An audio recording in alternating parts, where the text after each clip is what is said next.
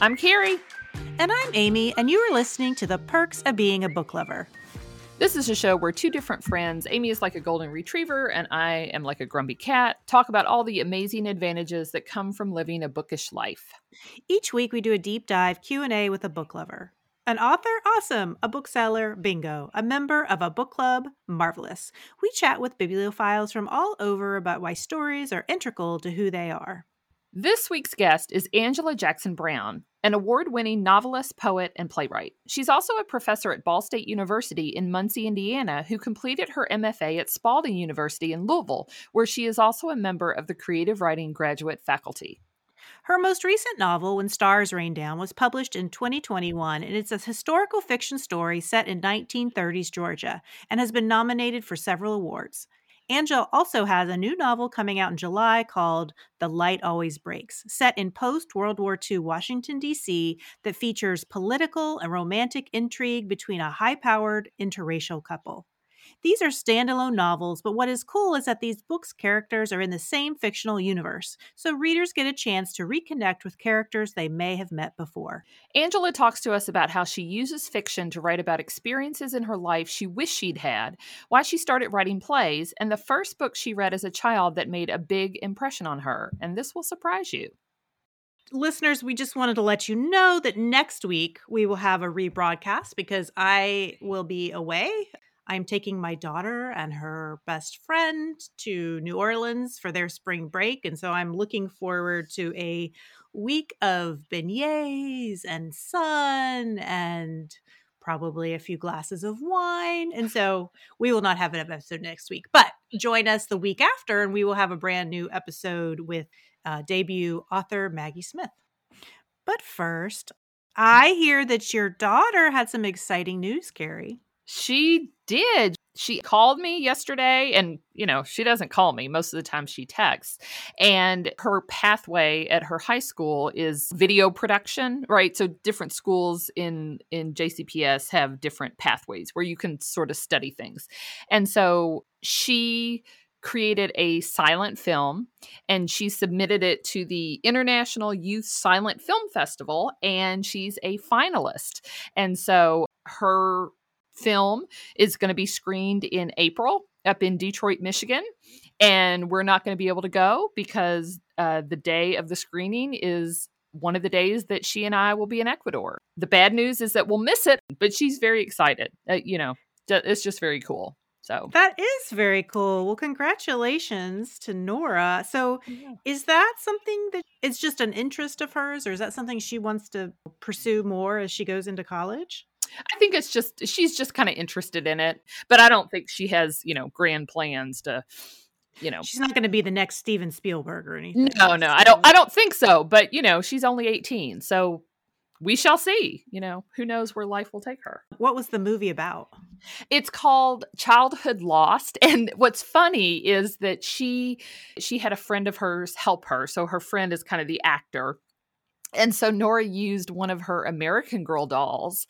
And basically it's about, how when you're a child, you play with these dolls and then you get to a certain point and you put the dolls or the toys away. And in this one, the doll sort of returns. The doll comes back and is like, why aren't you playing with me anymore? Now, the doll doesn't say that because obviously it's a silent film, but that's kind of the gist of it. This sounds like a horror movie. Well, I was kind of wondering if it would go in that direction, but it's not. Her film is not. It ends on kind of a sweet note. Oh, well, that's good. Although I have watched a couple of horror movies that have that. Like Chucky, isn't that? Yes. And also The Conjuring. There's a doll in that's cursed and haunted. So now I kind of have this creepy thing about dolls. You explaining that gives me the not want to watch the video. Yeah, a little bit. not want to watch the film. No, I definitely want to see it. Maybe she can change my mind about creepy dolls. This is not scary, so. Well, I wanted to tell you that I started listening on audio a book that you talked about on the show. Normally, we don't, even though we want to read books that the other one has talked about, we don't often do it because we have to have books to talk about on the show. We don't want to repeat. But I am listening to The Storyteller by Dave Grohl that you talked about several weeks ago, and he is one of the most famous rock stars alive today and was part of Nirvana, and he started Foo Fighters. And I think we discussed the fact that I sort of followed Nirvana. I don't follow the Foo Fighters. It's not really my type of music, but his story kind of interested me. So I've started listening to it. And what I want to say is that I love him because he loves his mother so much. That He is is definitely a so mama's boy. endearing. Yeah, it is so endearing to me to hear him talk about how much he loves his mother and that she was always his best friend. And oh, that just is so touching. Yeah, the cool thing is he's married to a woman and he has 3 daughters. So he is just surrounded by women and is just totally thrilled with that. He's definitely good with women. So not that I know that from personal experience, but he's good with women. You mean he appreciates the women in his life. He reveres the women in his life. Yes, let's say that. That sounds better. Speaking of awesome women, Dave Grohl's mom, and he's got daughters and all this stuff. Let's talk to Angela, who writes about awesome women in both of her novels. She's got strong women in those books, and she's an awesome woman herself. So let's talk to her. Angela Jackson Brown, thanks so much for joining us today. Oh, thank you for the invitation. I'm happy to be here. Angela, a friend of mine several years ago recommended your debut novel to me, Drinking from a Bitter Cup. And I read it and I remember thinking that I was anxious to see what else you would do after that. And so we're here today to talk about those things. So I'm so excited to have you as a guest. But I wanted to know, did you always want to become a writer? What was your path to getting there? You know what? I can't remember a time where writing wasn't a part of my life. Even before I could write letters, I would sit with a pencil or a pen and just scribble in notebooks, believing that I was actually putting words on the page. And then as I got older, my father was just the most amazing cheerleader, and he would constantly feed me with the idea that someday you're going to be a writer. He never lived to see that dream come to fruition, but he was the main person who made me believe that this was possible. So you graduated from college. Were you a typical English major? And did you work in another professional endeavor and wrote on the side? What was the path for you?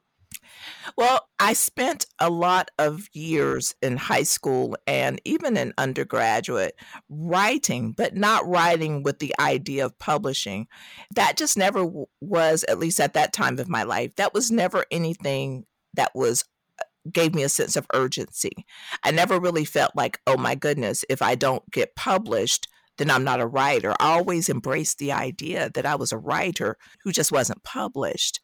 It wasn't until I'd say in the early 2000s when my dad got sick with lung cancer that I started writing with an intensity, because I think it really sent home the idea that we're not here forever.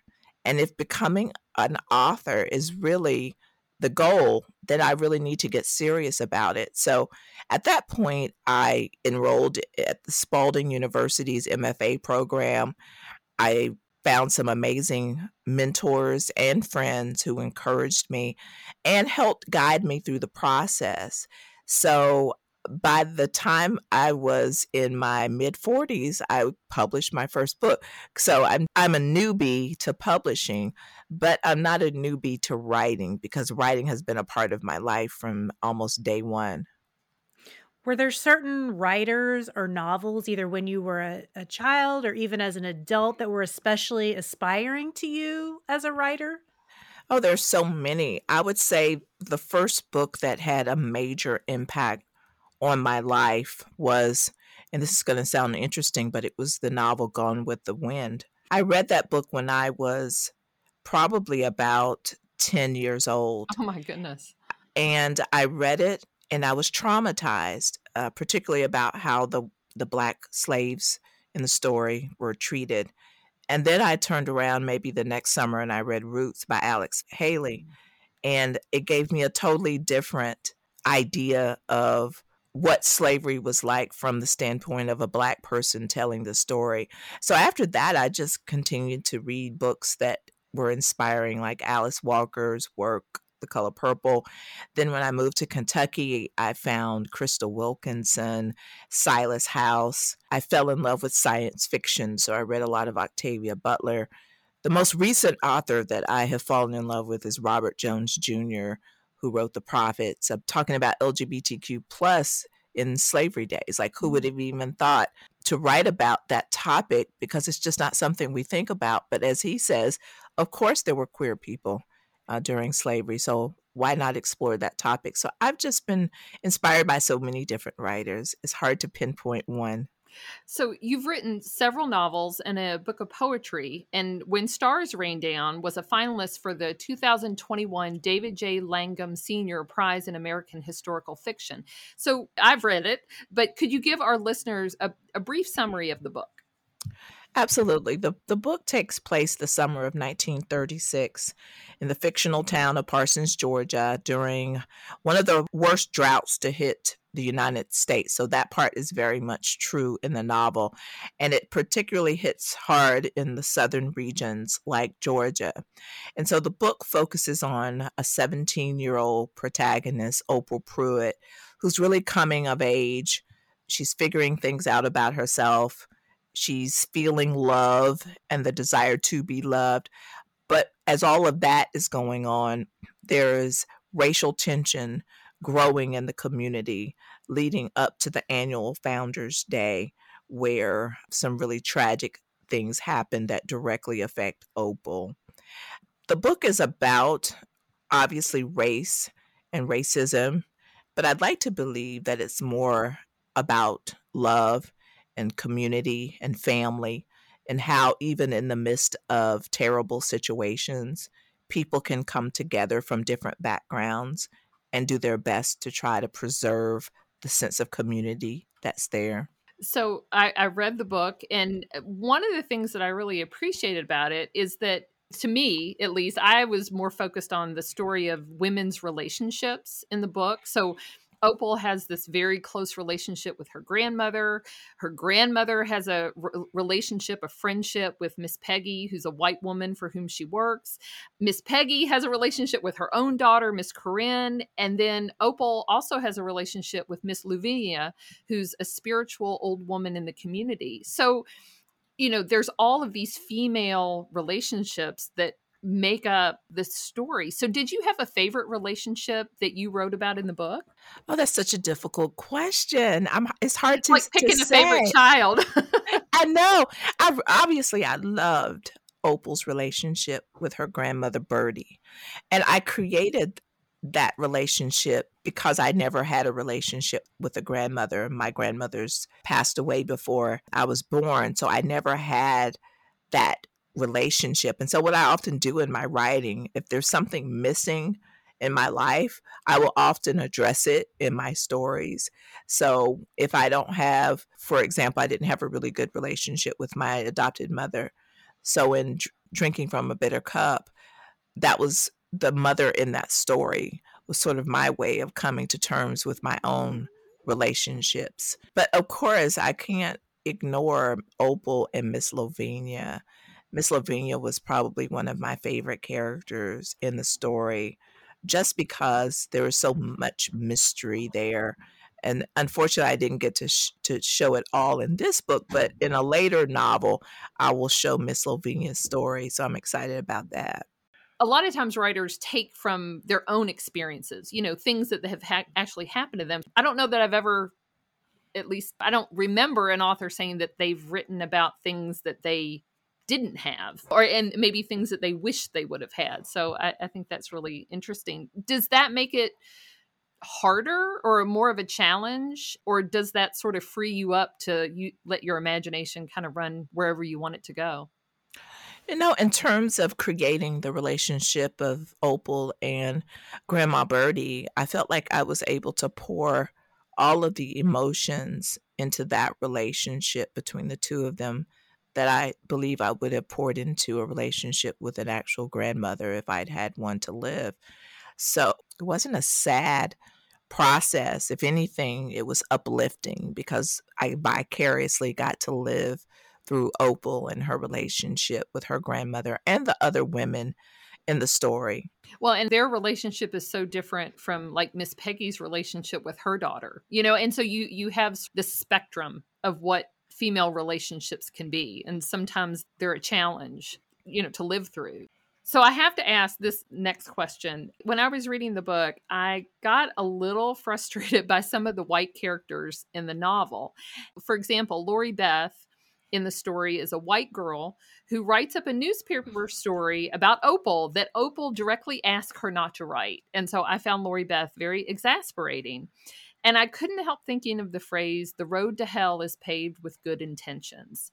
So, can you talk to us a little bit about, as a writer, the challenges of writing about white characters who maybe they wanted to do right, but they just flubbed it up so so well. So, talk to us a little bit about that. So the way that scene came about, I was writing it shortly after the presidential elections, not this last one, but the one between Hillary Clinton and our former president. And I can remember a lot of people, white allies, people who were friends, people who I trusted, people who were good people, who very aggressively would approach me about things that they wanted to do as an ally, even when I would say, that's not really what we need, or that's not really what I need. And rather than accepting that, they would get frustrated. You know, I'm trying to be a good ally, but you're not allowing that. And I'm thinking to myself, but if you're a good ally, you should be listening, not talking. Mm-hmm. And so I know my friends well enough to know that they will read my work. So I said, rather than having a combative argument over this when I'm extremely emotional, why not work through it in this book? And that's where the character Lori Beth was born. I never saw her, and I don't see her as a bad person.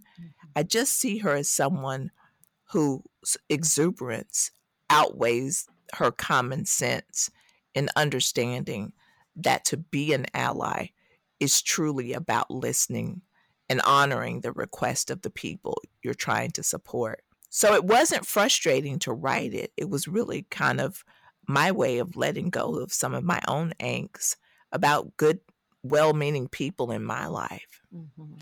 What's interesting about that is sometimes I think it's hard to see things in yourself or maybe in somebody very close to you. But then when you see it in another realm, like on the page, it's very obvious what's going on. But you may not see that in your own life because you're too close to it, you know? So I think Right. that's an interesting way of sort of working through that issue. Also, I found it interesting, Lori Beth's character, how she was just really unable to put herself in Opal's shoes. Like she couldn't get out of her own shoes long enough to even set a pinky toe into Opal's shoes. And so I felt like that was a really important part of the story. I mean, it's not a huge part of the story, but I felt like it was really an important part. Right. I didn't want it to come off as preachy. I didn't want it to come across as if I was, indicting every young white woman with the desire to do good things. But I did want to use it as an opportunity to say, this is a complicated situation, this race and racism and systemic racism. These are all complex, complicated issues that we're never going to be able to unravel in one fell swoop. And sadly, Lori Beth thought, if I write this article, this will fix things. Mm-hmm. And we live in a world, and they live in a world, that we know things like that can't be fixed with one good intention. And the good thing about Lori Beth, and I think I keep coming back to her because I see her as a beacon of hope. So she will make appearances in at least 2 other novels, and you'll get to see her maturation. You'll get to see her evolve into someone who knows how to temper herself a little bit more. Mm-hmm. So the novel also looks at religion and spirituality in ways that I really appreciated. Although some Christian readers really did not like Miss Lavinia and felt that she was like some kind of sorceress and should not have been included in a book about a good Christian. And the novel also features Mr. Tote, who does not share the religious dedication that Birdie does. So Birdie and Opal, they're very much involved in their church community, and they go to church every week. But even with that, Opal struggles with God. Some of the situations that affect her, she questions God. So was that a challenge for you to write about characters who really spanned, like a pretty wide religious or spirituality gap? That was, I guess it shouldn't have been surprising, but it was a bit surprising to me, the reaction that some readers had. Not a lot, at least not from what I was able to read and keep up with. Not a lot, but there were enough that it made me pause a bit to think that anyone would feel so threatened by a character or a person who shares different beliefs. Mm-hmm. So it wasn't a struggle for me to write that section, because I would have to say my own beliefs run the gamut of anywhere from where Mr. Tote was all the way to where Miss Birdie and finally Miss Lavinia. So on any given day, I'm in a place of where I'm really thinking long and hard about what do I believe and how does that work in the context of my life. So writing about characters like Miss Lavinia, someone who has found ways to honor the religions of her heritage, because she has a really close connection to her African roots. Originally her people are from West Africa. And unlike a lot of slaves, she didn't lose that connection to the polytheism that her people would have taken part in. But at the same time, she's been able to look at Christianity from an analytical way to be able to discern what parts of this religion marry nicely with the religion that my people came here with. Mm-hmm. So it's interesting to me how quickly individuals are able to dismiss the beliefs and values of another group of people. And even more so interesting that the people that were responsible for enslaving Miss Lavinia and her people practiced Christianity and felt that they were the best of Christian representation. But that seems to be in contradiction to each other. Mm-hmm. Mm-hmm. Yeah, I loved it because I tend to be like you. I'm just sort of all over the map on my beliefs about things, and so I saw a couple reviews. It just baffled me. Probably the challenging part of this is that my book was published by Thomas Nelson, and they are a religious press, particularly Christian religion. And so many of the people who read their fiction have a very narrow view of what those books are supposed to be about. So my book does kind of fall outside of the margin of what Thomas Nelson normally published. Mm-hmm. In those readers' defense, this probably was a bit of a shakeup of what they were expecting in terms of, Christian fiction. Right. But I never really thought of my novel as Christian fiction. I thought of it as fiction that had Christian characters in it. But the Christianity wasn't what defined the novel. It's what defined some of the people in the novel. Right. Well, you have a new novel coming out in July called The Light Always Breaks, and I just finished it a few days ago. And it is also historical fiction. And I did not realize until Carrie and I were talking yesterday, and we were, she read one of your books and I read the other. And I don't think either one of us realized until I happened to read a synopsis of When Stars Rain Down that they're kind of in the same fictional universe. Mm-hmm. There's two characters who are in When Stars Rain Down who also make an appearance in your newest one. Parsons, Georgia makes another appearance because one of the main characters is from there. So in this one, it's set in the late 1940s after World War II, and it focuses on the relationship between a young white charismatic junior senator from Georgia and a young Black entrepreneurial woman who owns a very successful restaurant in Washington, D.C. And in many ways, it's about this taboo interracial relationship and how it can sabotage everything that they've both been working for because an interracial relationship is just not accepted. So, what was the kernel that you started out with for this book? So I started writing a version of this book when I was in my 20s. There's maybe really the names and the fact that Cortland's a senator is just about all that remained from that book. But I liked the thought of those characters of Cortland and Eva. So when I was looking through an old folder and I found the draft of that novel, and I thought, okay, I want to do something with this. So I thought in terms of, okay, there's a character in When Stars Rain Down who's friends with Jimmy Earl.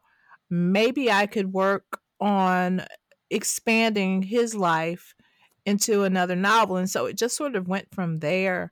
And the idea of I wanted a Black woman who was his intellectual and economic equal, in the sense that oftentimes when we read books about interracial relationships, the white character is always seen as the one who's going to lose something by the relationship going forward. And I wanted to be able to illustrate that both characters had equal amount of things that they could lose if they allowed themselves to pursue the love between each other. The other thing that I was interested in was just the politics of 1948. It was probably one of the most memorable political seasons because of the strife between the Democratic Party. You know, part of the Southern Democrats wanted to go towards very conservative, keep Black people, in the same position, and the more progressive Democrats wanting to integrate and do other things. So I was really interested in what was going on in the civil rights movement of that time. A lot of people only think about the civil rights movement as taking place between 1954 and 1968. But the civil rights movement, it started from the very first day the first slave was brought to this country. So civil rights efforts have always been a part of our history. It's just that we focus on 54 to 68 because it's the most newsworthy, and TV was beginning to take shape so you could tune into your nightly news and see the images of what was taking place on the streets of places like Montgomery and Birmingham as opposed to before. So I really had a great time just exploring the political aspects of this story as well as the love relationship between Eva and Cortland. That was eye-opening to me. I did not realize that President Truman at the time was in favor of more equal rights for Black Americans.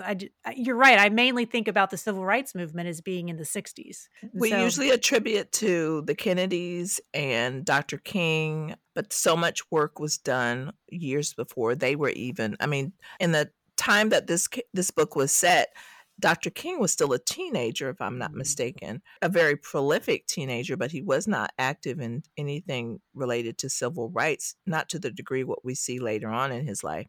And so people like Adam Clayton Powell Jr. and A. Philip Randolph and Mary McLeod Bethune, they all sort of gotten lost in the conversation about civil rights. But had it not been for those leaders, what we saw happen, a decade later wouldn't have happened. So one of the things that struck me about Cortland, the young senator from Georgia, is that he has very progressive views for the time on race and believes in equality, but because he has higher aspirations, which may even include running for the presidency, he is afraid to make big moves. And he's afraid to say and do in the Senate what needs to be said and done. And instead, he does kindnesses around the margins. He sponsors a young Black man to go to Howard University. He befriends a Black congressman.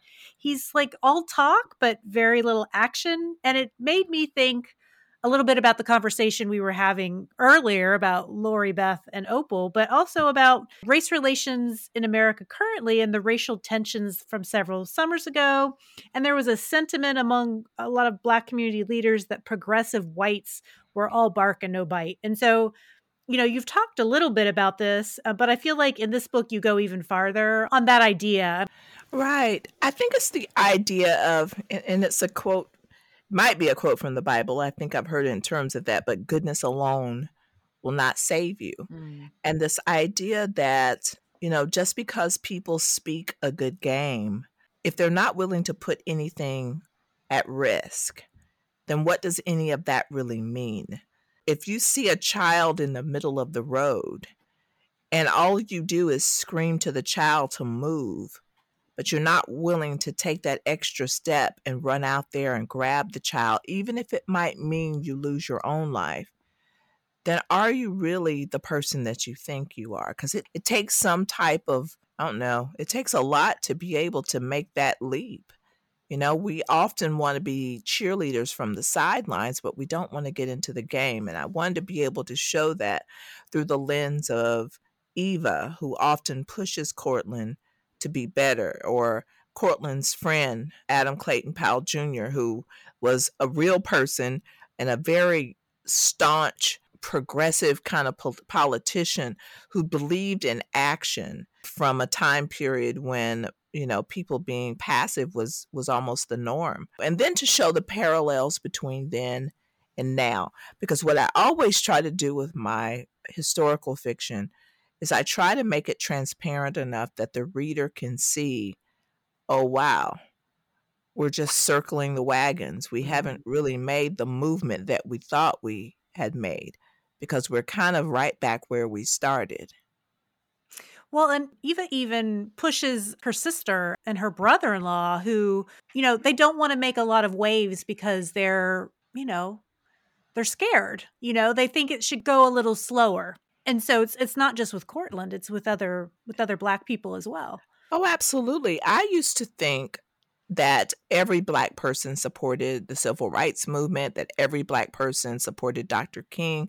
It wasn't until later years that I began to realize through study that the majority of Black people did not actively take part in the civil rights movement. Now, justifiably so, because many of them had their lives threatened, their livelihood, their homes, their children, their wives, their husbands. So there was not a great incentive to jump into this movement because it could mean the end of your life. And it definitely, in the case of Cortland, could mean the end of your career. And one thing that Cortland tries to do to justify his lack of action is that basically I'm one of the good ones. And if they get rid of me, then you really are left with no one. But is that really a plausible response?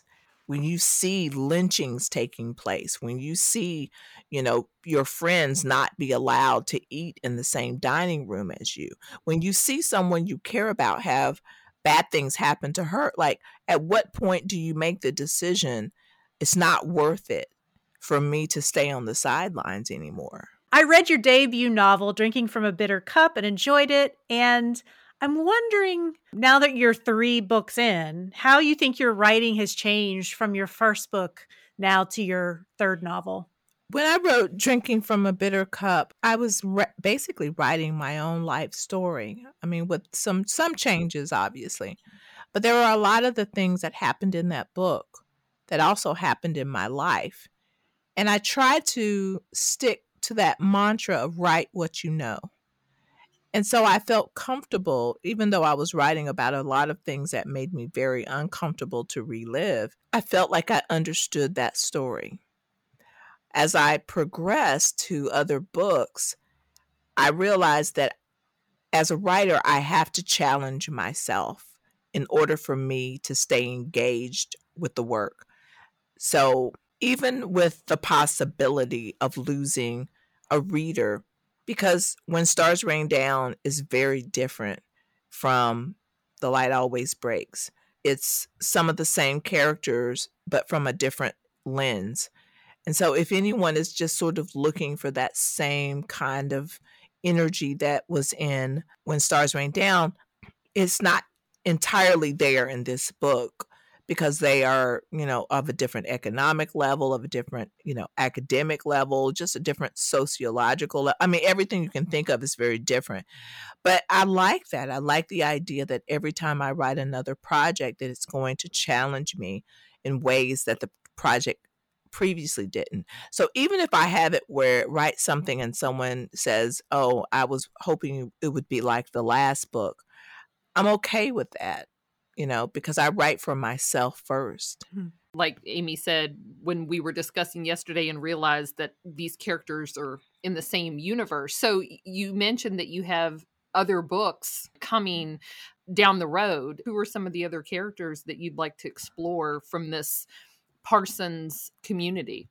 Well, I don't want to give away too much, but I will say that Miss Lavinia is definitely one of the books that I want to work on. There's going to be a lot of extensive research for that book, so it's going to be a ways down the road before it makes an appearance. So that's one. And my next book after The Light Always Breaks will focus on Opal's family again.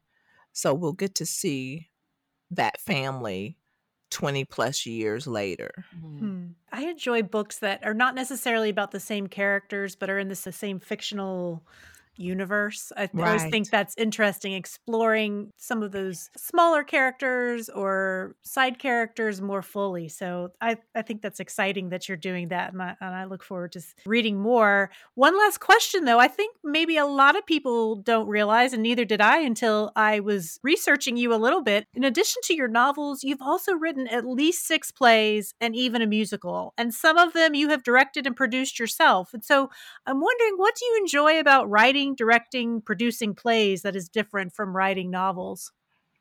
Oh my goodness. I love the excitement of the theater. I love working with actors. I love staging. I mean, I love everything about producing and directing a play. And I love that it allows my vision to become, I guess, 3D or Mm-hmm. something to that effect, so that it's not just flat on the page, that the words that I'm creating and the characters that I'm envisioning, that now I have found a way to bring them to life, almost like breathing life into them.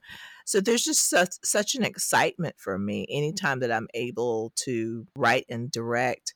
Unfortunately, directing is not going to be something I'll be able to do too much of because my plate is very full these days. So I'm very comfortable to pass my work over to others to direct, just because I say it's like Christmas, because you walk into the theater and you don't know the interpretation that the director and the actors have created when it comes to your work. So it's almost like you're seeing something brand new in a different incarnation than maybe it was in your own head. So did you have a history with acting or doing theater of some sort before you started writing plays?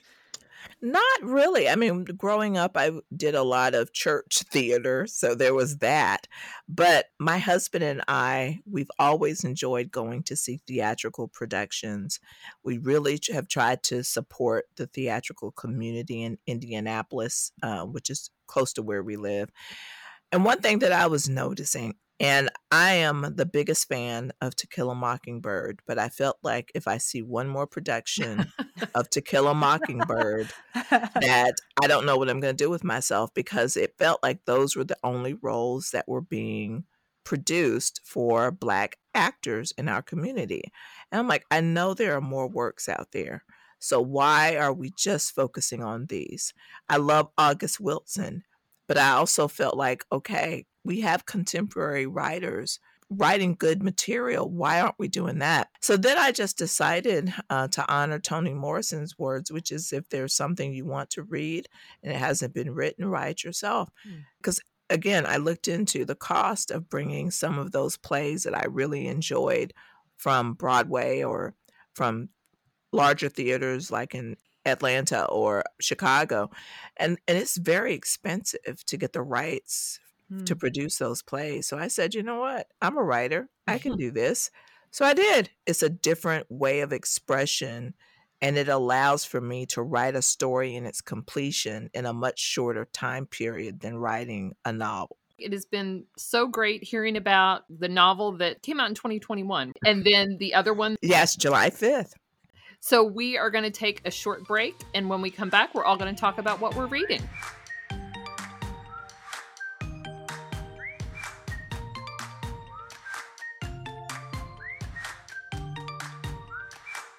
We are back with Angela Jackson Brown and with Carrie. So, Carrie, I used to ask you before we would record what book you were going to talk about. And I've been trying to keep from doing that because I like the surprise. I like the suspense of not knowing what it is you're going to talk about because I like surprises. So, what are you reading right now, Carrie? I thought you were going to say that you just gave up because you would ask me what I was going to talk about and I would have no idea. Well, that too.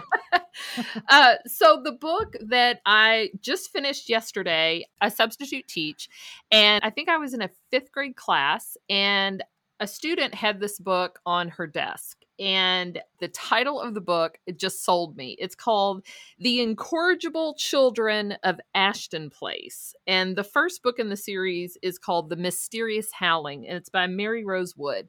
So I saw this book on this girl's desk, and I asked her, is this good? And she said yes. And I just love that it had the word incorrigible in the title. That's all it takes is just that's all it takes. Word. Okay. Yeah, mostly. I mean, I was just like, oh, this is interesting because it's a book for kids. And that's not a word that most kids use with any regularity. And so several weeks later, I kept thinking about this book, and it was a fun, quick read. I think this would be a great book to read in between maybe heavier books. You finish a book that's really heavy and dense and sort of wears you out, and you just want something that's sort of fun and light and quick. This series, I think, would be a good choice. So this is the story. It's about a governess, and who doesn't love a story? I just finished teaching Jane Eyre to high schoolers, so I've got governesses on my mind. But this is the story of Miss Penelope Lumley. She's 15 years old, and she gets her first job as a governess. And when she goes to this home, this very wealthy family has hired her. And first she hears this awful howling sound. And so she thinks that they must have this band of dogs that are very poorly behaved. Well, no, it's the children. The children that are being raised by this very wealthy couple were found in the woods. And they were apparently raised by wolves. So we don't know their backstory. But they are given the names Alexander, Beowulf, and Cassiopeia. And so it is about Miss Lumley she thinks she's going to go into this job and she's going to teach them French and art and philosophy. And she has to teach them things like how to put on pants correctly. It's just a cute book, but you sort of realize as you're reading the story that there's these mysteries, right? So the biggest one being, where are these children's parents and why were they left in the woods to begin with? And was there a wolf that actually took care of them?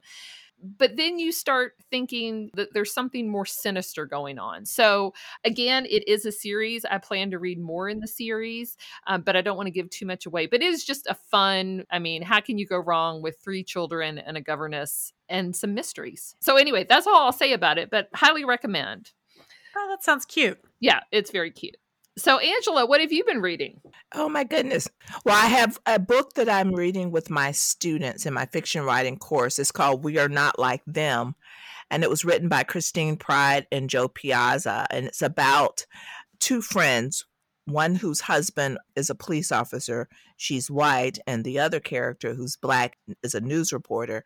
And the police officer is involved in the shooting. And the 2 friends have to figure out how they keep their relationship intact while dealing with this very volatile subject that's so timely right now. And I assigned the book because so often my students will ask the question, is it okay for me to write from the point of view of someone of a different culture or different ethnicity? And I never tell them no, but I do talk to them specifically about the trials and tribulations that go along with figuring out how to be authentic when writing about people you don't know firsthand. And so I thought this book would be a good example of how 2 friends found a way to write about race and all of the delicacies that are involved in it in a way that was respectful to both cultures. I remember when this book came out and it sounded really intriguing. I haven't read it yet, but I'm interested to hear you talk about it. So, how's it been with your students? How have they reacted to it? You know that so far the reception for the book has been great. It has taught them a lot about just the importance of honoring the truths of different groups of people. Like, I learned things about what it must feel like if you are the family members of the police officers involved in such a situation. That's not to excuse the behavior, but sometimes I think we lose sight of the fact that there are people suffering when bad things happen on all sides. Mm. And I think what this book did for me, and it did for my class, is that it forced us to address all sides of this situation. And we were able to do it in a safe way because it was fiction, as opposed to us analyzing what was in the news. Mhm. Well, Amy, what have you been reading over there? So, a few weeks ago, we had a Croatian book lover and book blogger on the podcast named Ivana. And hearing her story about growing up in Croatia as Yugoslavia split apart and the Serbo Croatian War that followed and how that affected her country was really interesting to me. And so it sent me to do lots of Googling and research. And I wanted to read some novels that were set in Croatia. But as we were talking to Ivana, it became clear that there aren't a huge number of Croatian authors who were translated into English. So instead, I was looking for books that I could find relatively easy at my library. And I came upon a book called Girl at War by Sarah Novich. And I had just started the book when our episode with Ivana aired. And so I mentioned this book in passing, but I wanted to give everyone a little more of my thoughts on this book because I think it is one that's definitely worth your time, especially as we hear accounts of what's happening in Ukraine right now. And the Serbo Croatian War and the invasion of Ukraine by Russia are not the same, but there are some basic similarities of war in general that I think can help us envision what is going on in Ukraine right now. So, first, a few things about the author. Sarah Novich was born in Croatia, but her parents migrated to the United States when she was very small. So, she grew up American. Almost all of her memories growing up were of this country. But she and her family would go back and visit a lot, and she would hear stories all the time about the war. And in her 20s, she decided to write a book about it, piecing those little stories that she had heard together. And she said that people in Croatia were really eager to talk about the war because even 10 years after, which is when she was starting to write this, that people felt like the war had been forgotten by everybody but them. So, Girl at War is the story of a girl named Anna who, in 1991, is 10 years old and she's living in the capital of Zagreb in an apartment with her parents and her baby sister. And she goes to school, rides her bike with her best friend, a boy named Luca, and she plays soccer. And it's a fairly normal childhood. And then strange things start happening in the city.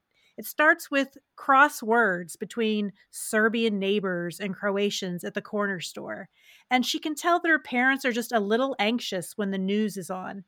And then sometimes her class at school goes to the bomb shelters underneath the building for air raid drills. But yet things still seem kind of normal. But then things began to change more and things get scarier as everything is dark at night because her parents, along with all the other people in the apartment building, don't want to use electricity so that their building can't be seen at night by snipers. And sometimes her father hides her in the linen closet, which is in the middle of the apartment and isn't near any windows. So eventually there begins to be mass bombing of her city. And her baby sister is very, very sick. And the local doctor says that she has a birth defect that needs immediate surgery. But obviously, she can't have this kind of operation there because they're in the middle of a war. So her parents make a huge decision to sign papers for her sister to be flown by an international aid organization to Philadelphia to get this life-saving surgery that she needs. And then she'll just stay with a foster family in America until she's well and then be sent back to Croatia to Anna's family. So this book jumps back and forth in time. And when we see Anna again, it's 10 years later. And she's 20 years old and she's a college student in New York City. And she's been in the US for much of her teen years, reunited with her sister and the American couple who took her sister in. And over flashbacks, the author gives us pieces of the puzzle of how Anna ended up in America, why she hides her past from most of her American friends, until one day she decides she needs to go back to Croatia for closure and to see her friend Luca again. And she and Luca make a road trip to places that meant so much to her as a child, and the memories come flooding back. This book was a 5-star read for me. I loved how it made me think about the collective trauma of a place and how you get back to a sense of normal. For this book, it's about the Serbo-Croatian War, but this is the case for so many horrible situations around the world. Syria, Rwanda, our neighbors to the South and Central America who risk everything to try to immigrate here because of horrific conditions in their own countries, and obviously the collective trauma of slavery in our own country and how it has been passed down for generations. This at times is a brutal story, but at the beginning, some of that brutality is filtered for the reader through the naive lens of a 10-year-old. Everything is okay until it isn't. And we don't see 10-year-old Anna really getting scared until she realizes that her parents are scared. But by the end of the book, there's some normalcy and hope in the story. This book was on many best of lists the year it was published in 2015, and it was nominated for the Women's Prize for Fiction. And the author, Sarah Novich, has a new book coming out next month set at a school for the deaf. And the author herself is deaf. And that book is called True Biz, and I'm anxious to read more from her. Very good. I'm going to add that to my list, but it unfortunately, because of the podcast, I'm not going to read it anytime soon. Yeah, it's Probably. really, really good. I hope it's before 10 years. All right. Well, we are going to take another quick break. When we come back, Angela is going to answer her 3 in the third degree.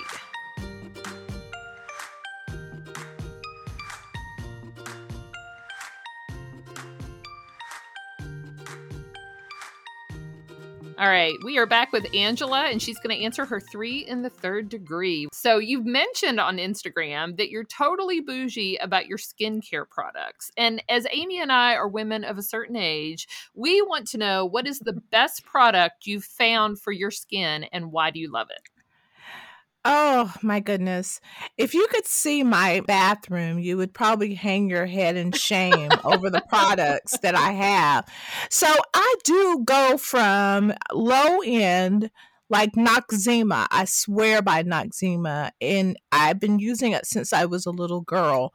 And that's really what I use when I'm wearing makeup, because Noxzema will strip everything from your face. You will not be left with skin. So I love Noxzema because I don't have to do multiple washes. It takes it all off in one fell swoop. Now, on the bougie side of it, and this is where I'm extremely embarrassed, is I love this product called Tata Harper's Regenerating Cleanser. And I'm going to tell y'all the price tag, and you'll know why I'm embarrassed. It's $86. Wow. But does it work? I tell myself it does because it's $86. But I really like it because it is 100% natural. It's non-toxic, and it's free from all fillers and synthetics and artificial colors and fragrances. So it's worth it in terms of you're putting something really natural back into your skin, because I feel like Noxzema is not natural, I don't think, but it takes the makeup off. So that's what I'm after with that. The Tata Harper, I feel like, is putting things back in, nutrients back into my skin that allows for the wrinkles under my eyes not to be so noticeable. But then I really, truly, I have to thank my mother and my ancestors who I inherited this from. I have a feeling I probably could just slosh some water on my face and I would be okay. But, when I was a little girl, that was what I always wanted for my birthday. I wanted face products. I wanted things to put on my face so I could look like my aunts and cousins who'd walk around with face masks on and things. I just thought that was what it meant to be an adult, was to put stuff on your face, and it never stopped. It only got worse. It's so funny. It's so funny to hear you talk about Noxzema, because that's what my mother always used was Noxzema, and I hadn't thought about Noxzema in years. And as far as the bougie product, I'm sure that this is what they always tell people for those really expensive things, that you only need to use like a microscopic amount, right? Like no bigger than A pea. a pea or the top of a pin, right? for your whole face. No one does that. They tell you that so you'll buy it. But what I have done is I have an arsenal of low end, high end, and then the middle of the roads. And I would not use the Tata Harper Regenerating Cleanser every day. She gets put on my face maybe twice a week. So I have her products in rotation. Yeah. Well, and I've learned, my parents were very frugal, very, very, very frugal when I was growing up. And so it took me a long time to sort of decide for myself that you can go cheap on a lot of things, and that's fine. But there are some things that it is probably worth it to spend a little more money. And I have very sensitive skin. So for me, if I found something and it works, there are some things, just pay the money for them and move on. Okay. Question number 2. You've been a professor at Ball State University in Muncie, Indiana for several years, but you attended college in Alabama. So what is something that you miss about living in Alabama and something you've grown to appreciate about Indiana? So what I'm about to say is going to seem like it's in contradiction, but it really isn't. I absolutely miss true summers. And I know Indiana people like to think they have summer.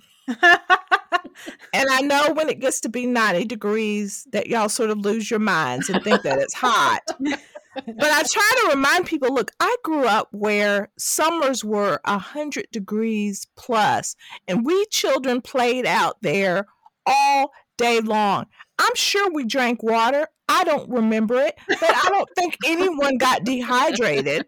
So I don't know what we were able to do down there that didn't make us all just fall dead from sunstroke. But those were some of the best days that I remember. It was just being outside and soaking up all of that good heat. And the fact that we only really get good heat for maybe part of July, it just, I miss that. But then on the flip side of that, about Indiana, I love the winters. I love the snow. I love sitting in my recliner with the windows open and just watching the snow fall and the quietness of it. It's something that I would miss if I were not here, because we didn't have snow to speak of where I grew up. If it snowed, it was almost like seeing Halley's Comet or something. It just was so rare. Did you grow up in Alabama? I did. I grew up in a little town. Actually, the town that I grew up in is referenced in Drinking from a Bitter Cup, Ayrton, Alabama, not too far from Ozark, where the story takes place. Okay. Well, I agree with you. I love a good snow, but I don't want it to last months and months. So a little bit of winter's good. Too much winter's too much. Exactly. Exactly. All right, last question. On your Instagram page, you do a segment each week called Writing Tip Tuesdays. So what is something that you may not feel super confident about that you personally would like professional tips for doing? I would have to say marketing is the thing that I'm struggling with. That's hence why Writing Tip Tuesdays even came about. My son was very disgusted with my social media presence. He's like, Mom, this is not cutting it. You've got to do more. You've got to be more proactive. So I said, guess what, son? You're now my marketing person. So I just send him the ideas and he makes it look pretty. But one thing that I have to balance, which is the writing has got to always come first. I can't spend a lot of energy on Instagram, TikTok, and whatever else is out there, because it makes no sense to build all these followers and I don't have a product. Right. And so I'm learning to let the people that know what they're doing do it and let them tell me what they need. And I just stay out of the way. I do interact with people on Instagram, but I usually do the commenting stuff. I can do that, but trying to make things look, like it's not homemade, I'm just not good at it. But so I allow the young people in my life to help direct me how things should look or how they think they should look. That's probably wise. I know it's taken me a long time to feel comfortable on Instagram, and now I finally do, but it took a long time. And it's kind of it's a time suck, trying to it figure out is. how to do all that stuff and spending all that time on it. And yeah. Right. I mean, you can't just slap something up there. It needs to look, aesthetically, it needs to look nice, especially if it's related to your work, whatever it is that happens to be. But, I just made the decision to focus my energies on one or two things and then everything else, give it over to someone else to do. Yeah. Well, Angela, it has been such a pleasure chatting with you, hearing about your different books and how you've changed as a writer over time. Thank you so much for joining us. We really appreciate it. Oh, well, thank you, Amy and Carrie, for the invitation. This has been fun. The time went by so fast.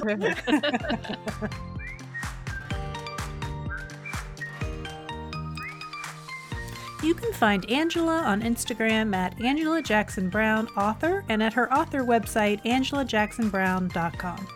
Thanks for joining us this week. Follow us on Facebook at The Perks of Being a Book Lover or on Instagram at Perks of Being a Book Lover Pod to see what we're up to. For show notes for any episodes, go to our website at www.perksofbeingabooklover.com. If you like what we're doing with the show, tell a friend. Word of mouth is one of the best ways to help people find us. Or leave us a review on your favorite podcast platform like Apple Podcasts and Spotify. Finally, a huge thank you to Forward Radio 106.5 FM, a grassroots community radio station in Louisville, Kentucky. You can find our show there, live or in archives, at forwardradio.org.